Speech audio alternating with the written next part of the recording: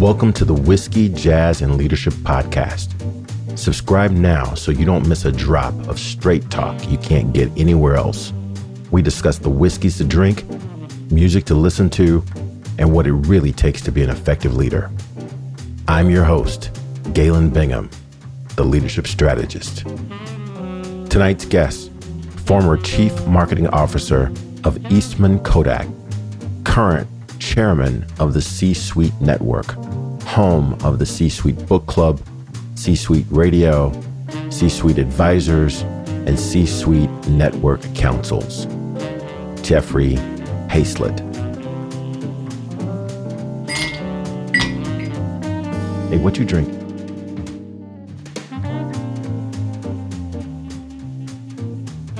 You know, one of the things that I had a conversation with and actually got to study a little bit with Hal Gregerson, who is an MIT lecturer, done a lot of amazing things. But one of the things that he shared, he said that early in your career, you make a name for yourself by providing all the right answers. If someone asks you a question, you can provide the answer, then that's how you make a name for yourself. But once you get into leadership, everyone's got answers. Now, the way you separate yourself is by asking the right questions. Yeah. And so he's really big on what are the kinds of questions that you're asking that can change the direction of the company. And so I just want to get your reaction to that idea of the higher you go in the organization, it's really more about the questions you ask the rest of your organization as opposed to how quickly you can spout off the answer. Yeah, well, that's an interesting thing. I'm sitting here thinking about the times I've been around that round table, or I've been in situations. You know, I used to have a business partner by the name of Sheldon Adelson, who was one of the richest men in the world. He just passed us last year. He owns a Venetian hotel. He owned Comdex, you know. And I can remember going to a presentation with Sheldon on something where he invested money and millions and millions of dollars into a company that I was the president of, software company. And I remember going to the presentation, and I didn't no more than get 3 words out. And he asked me a question, and it was like the one weak point I had in the entire presentation. Like, that sucker just pinpoint. And by the way, I've been in numerous boardrooms where that's happened to me over and over and over again. So that was my first lesson, to be prepared for those kinds of questions, right? And they would always ask you the questions you were most vulnerable on. And by the way, how you dealt with it, it wasn't so bad that, you know, we all got weak points. If you do a SWOT analysis, you all got weaknesses. We all got weaknesses. Every great heavyweight fighter has a weakness. Every Scotch whiskey has a weakness to it, right? There's always something about, you know, how they were aged or whatever. There's just something. You know, nothing's perfect. And it's really in your ability to answer those questions that really comes your real strengths, right? Or to say, you know what, Galen, I'm not quite sure. If you would give me 1 week or 1 day, I can come back with that answer. Or, yeah, I thought you might ask about that. And let me tell you, that is our weakness. And you pinpoint, and I thank you for bringing that out, because let me tell you how we're going to deal with it. You know, those would be the kinds of things that would be a lot of fun to deal. Yeah, you know, the other thing, too, that you tapped on that I really would love to get more insight about, because it doesn't really fit what people would normally think. And that's this idea of masterminds, that you've got people that are brilliant, right? You just named a half dozen people that if we don't know them, a 15-second search on Google, it will leave you impressed. But yet they are part of mastermind groups where they are asking questions of their peers. They're getting support. They're hiring coaches. That doesn't seem to fit. Why in the world would these senior executives invest the kind of money that you just suggested in order to be part of mastermind groups and hire coaches? Seems like they should have all the answers. Why would they spend that kind of money for that? No, I mean, it's no different than okay, that would say like, hey, let's have a professional football team like the Patriots, or pick your favorite team and not have a coach. Are you nuts? Of course you got coaches. You got more than one coach. You got an offensive back coach. You got a defensive line coach. You got an offensive line coach. You got an offensive back coach. You got receivers coach. You got a kicking coach. I don't know. You got coaches of coaches. What are you talking about? Of course, Tiger Woods, he might have some faults, but let me tell you what, he's got a coach. And that coach is helping him on his short game. He's got a coach on his long game. He's got a coach for his head. You know, he's thinking about things all the time. Great athletes do that. Well, great business people do that too. because we don't have all the answers. Man, I remember walking into a meeting first week I was at Eastman Kodak, and I'm going, man, this place is screwed up. Somebody should do something about this. And then I looked around the table and realized, hey, that's me. And you don't know everything. I mean, here I am, the chief marketing officer. I remember sitting in a big agency pitch, and the agencies are going on, and somebody said something about an Autotron. I raised my hand. Of course, I'm the CMO. I don't have to raise my hand, but I raised my hand to stop them. I said, can you tell me what an Autotron is? I had no clue what that was. And they told me the answer. I said, thank you so much. I appreciate that. And afterwards, I left. My VP of branding come over to me and said, Mr. Hazlett, you shouldn't ask a question like that. You shouldn't ask that question because it shows that you don't know the answer. I said, I didn't know the answer. That's why I asked the question. Were you crazy? She said, no, but you should really act like you know those things. I said, what are you talking about? Act like I should know those things. I said, how about if I get behind a car and act like I'm driving? How do you like that? That's not good. I said, I'm helping to lead this company. If there's a simple thing I don't know, even if it's the most stupidest question that an executive could ask, I'm going to ask because I'm going to make decisions that are going to impact people's lives. Going to impact markets. I mean, we moved markets, and the way in which we bought commodities like silver and other things. If I said the wrong thing publicly, stock could crash, industries could be hurt. Of course, I don't want to make those mistakes publicly, so I'll ask those questions. Or I wouldn't get behind a car and drive if I didn't know the right way to do it, if I didn't ask the right way to teach me. That reminds me of a conversation I happened to be listening to. I was on Clubhouse, and Simon Sinek happened to be in a room.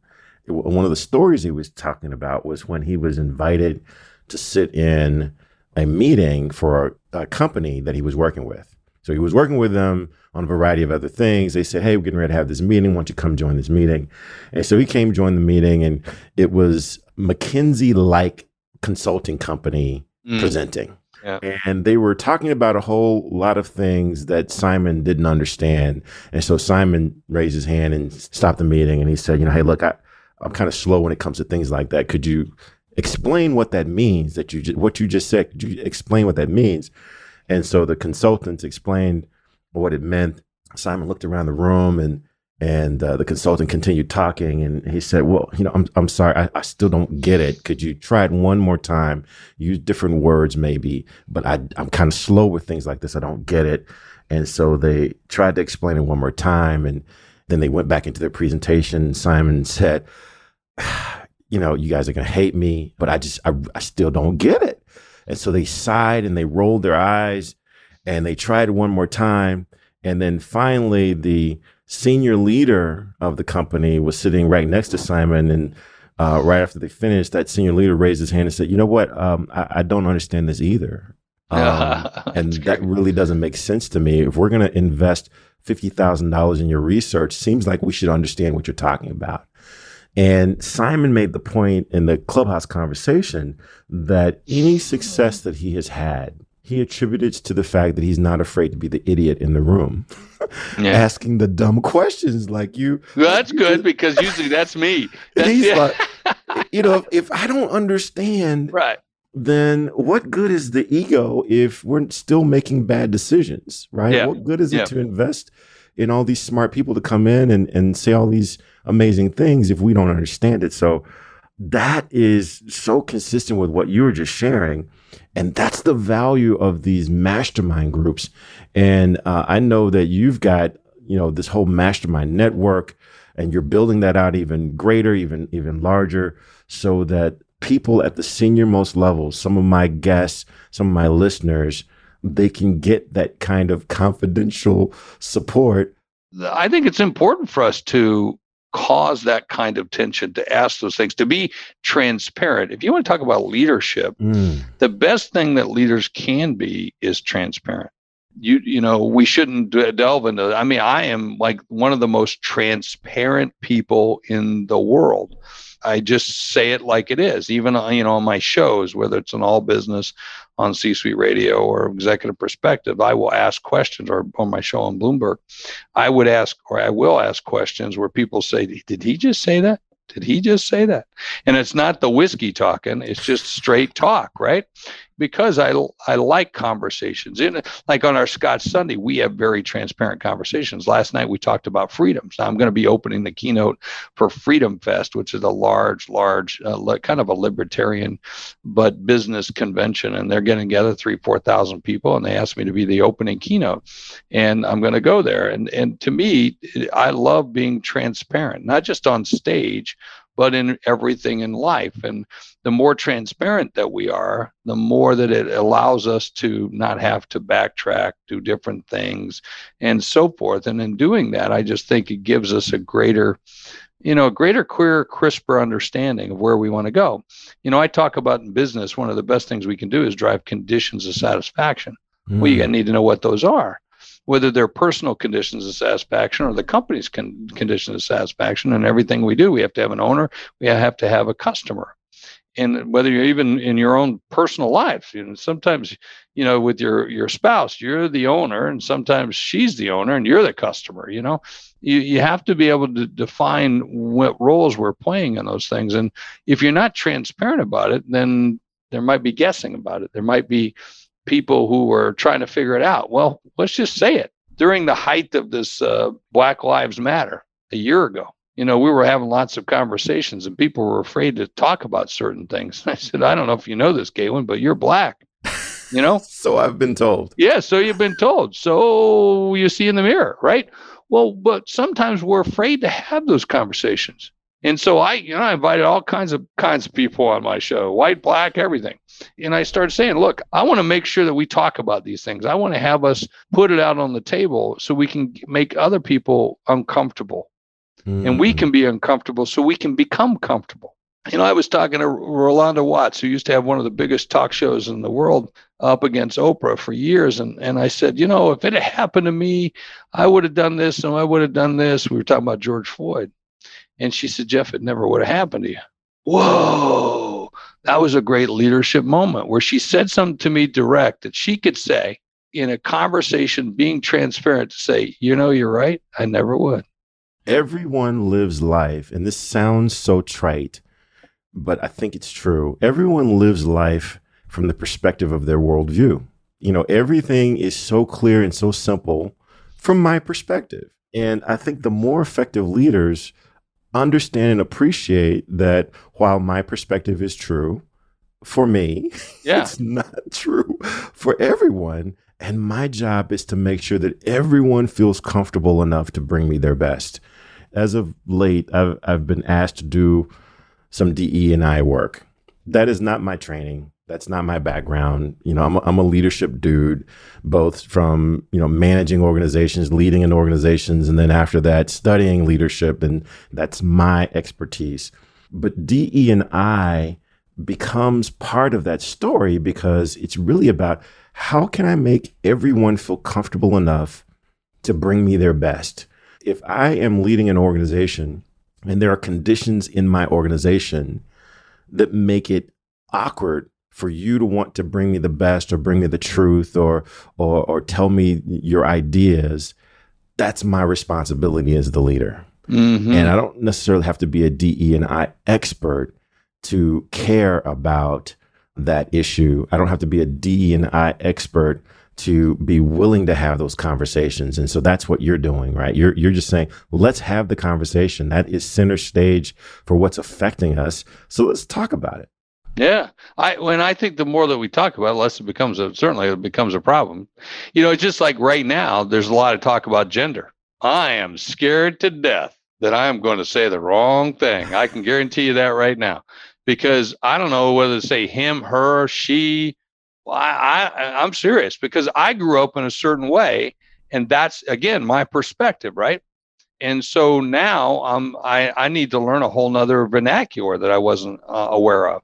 And that's one of the cool things I think for leaders is you should go forward in a state of, I'm not aware of what I'm aware of. That means, you're in a constant state of awareness, which means you got to learn all the time. You always got to be shown. And I think real leaders are truly inquisitive. Tell me about this. How does it work? What do you say that again? Wait. I think real leaders are truly inquisitive. I think they're almost like podcast hosts, or they're like a media host. They're always continually asking questions. If you see real leaders, leading from the front. They're asking questions. They're asking you where the enemy is. They're asking where troop placements are. Are we being flanked? Where is our flank at? Where is all these different points? If you're going to battle, these are, you want to see real leaders ask questions, not like, hey, let's go here. Last time we did that, that wasn't good. That wasn't good. So, and I think real leaders are asking you how it's being done, what's being done, what problems you're solving, how you're solving it, what do the customers want, what are, or asking the real people, the real customers, and there's less of that. And I mean, that's what makes good leaders and bad leaders. There's good examples of both sides. Yeah. I've been on this thing for the past couple of episodes where I have been really honing in on my belief that at the core of leadership is courage. The willingness to go into spaces, not having the answer, but just having the confidence that we can get to the other side, and being willing to go into conversations knowing that there's a good chance I'm going to say something wrong. And I'm willing to say, I've said it wrong. I apologize. Help me get right. Help me build this argument that at the core of leadership is this idea of courage. The courage to do what you believe is right and pursue this honorable and admirable goal, although you might not have all the answers. Well, in my third bestseller, Think Big, Act Bigger, The Rewards of Being Relentless. And I outline what keeps great companies from being great, what keeps great leaders from being, really good at what they do. It's fear, and they're able to overcome fear. My wife is 5'1", 105 pounds. I'm 6'3", 270 some pounds. And the first time I met her, scared the living crap out of me. And to this day, 40 years later, scares the living out of me. So I had to overcome the fear of seeing her the first time to have enough courage to walk over and say hello. It's that fear of 1-2 seconds. Like if you're afraid of jumping, I'm scared to death of heights. I get a nosebleed if I wear 2 pairs of socks. So, but imagine me jumping off a high dive. The first time I jumped off a high dive when I was a kid, growing up in Warner Robins, Georgia, down at the trailer park where I grew up, and there was a swimming pool down in the middle of the trailer park that we all got to go. And there was a high dive like 5-6 feet off the water. That's how big our high dive was. But it would scare me, and I would be afraid to go off because I was scared of heights. And then you get down you get on the edge of that board, and you're looking down at it. You don't want to jump. You don't want to jump because you're scared to death. And I mean, I can still feel the heart pounding right now. But I got to go because there's 3 guys coming up behind me, and they're going to push me off if I don't jump. So I jump, and when you jump, immediately you feel this elation of like, oh my gosh, I can't wait. So exciting. Can't wait. I want to do it again. And that's what we have to do. We have to overcome. We have to use courage. That courage to overcome the fear, that 2 seconds of fear that we have because they're going to see me as a fraud. I don't know the answers. I'm not in control here. Well, when you become a better leader, when you become a good leader, you understand you're never in control. You don't have all the answers. You don't have the intensity that others have, the passion that many others have. You're not as big as the other. You're not as smart. You're not as fast. You're not as good looking. I mean, all those things. So just understand that to begin with is a much better thing, that those aren't the things you need. Absolutely. Absolutely well said. This has been an absolute masterclass in leadership. Before we head out and raise our glasses, share a little bit about what you're working on and how people can get more of this if they want to connect with you directly, either to speak to their organization or just to, share a drink with you. How can they get a hold of you? Well, just invite me for bacon is always good. Bacon or scotch. And I take it neat. But listen, you can find me everywhere. I'm so involved with helping C-suite executives reach other C-suite executives. That is right now my passion. It's what consumes me every day. I go to bed at night hoping I'll hurry up and sleep so I can get going the next day. That's how excited I am about it. We're building C-Suite Radio, the world's largest podcast network and for business podcasts. And we grew by 450% last year, 120% new shows, 137% new episodes. And we'll surpass that this year. We got C-Suite TV, over 100 TV shows on Apple, Roku, Amazon Fire. And you'll see us on United Airlines and so many other places. And C-Suite Book Club, which you mentioned. Thank you very much for contributing such a great bestseller to that book club. And then, our C-Suite network, where we have contributing members, executive members, and then all of these, what we call council members or mastermind members, and we call them councils, peer-to-peer councils, rather than masterminds. And we just get so many of those groups that are growing. We'll probably double that this year as well. And so I'm excited by that. So you can reach me at csuitenetwork.com. You can find me on C-Suite Radio, C-Suite TV, C-Suite Book Club. You just type in Hazlett, Hayzlett, and type, you can find me anywhere. Wherever fine scotch is sold, you'll see. I was just going to say, if you walk into a room with a glass of nice scotch, Jeffrey might find you. So, I'll in a heartbeat. If you got a bottle, you can guarantee I'll find you. I'll find you. Well, I might even be bringing a flask or two. Because life's too short not to drink good wine, good whiskey, and be with good people. Of course, good music. When you have that opportunity too. That's a sign that I need to explore more again.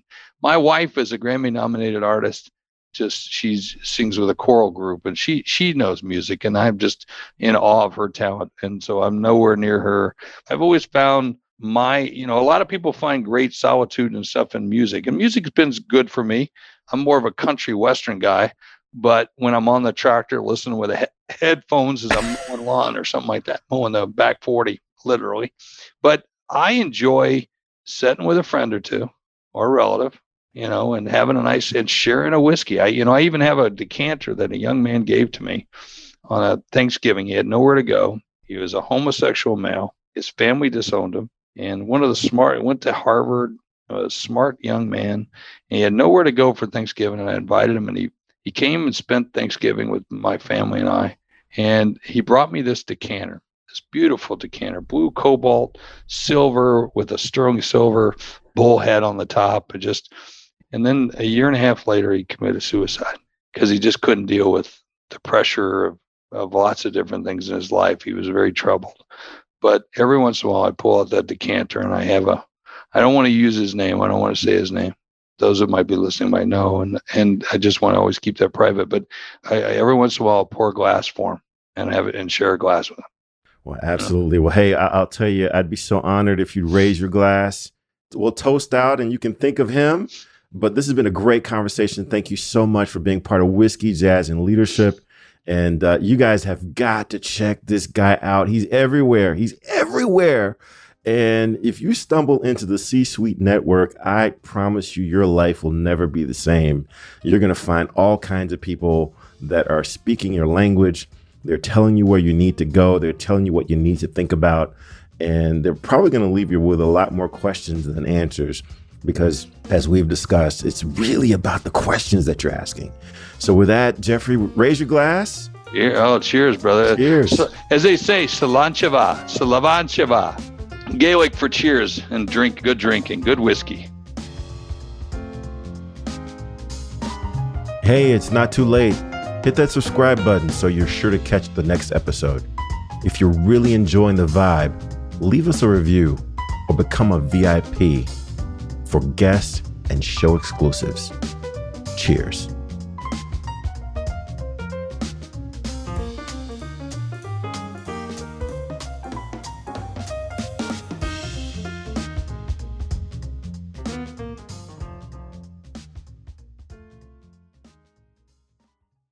This podcast is a part of the C-Suite Radio Network.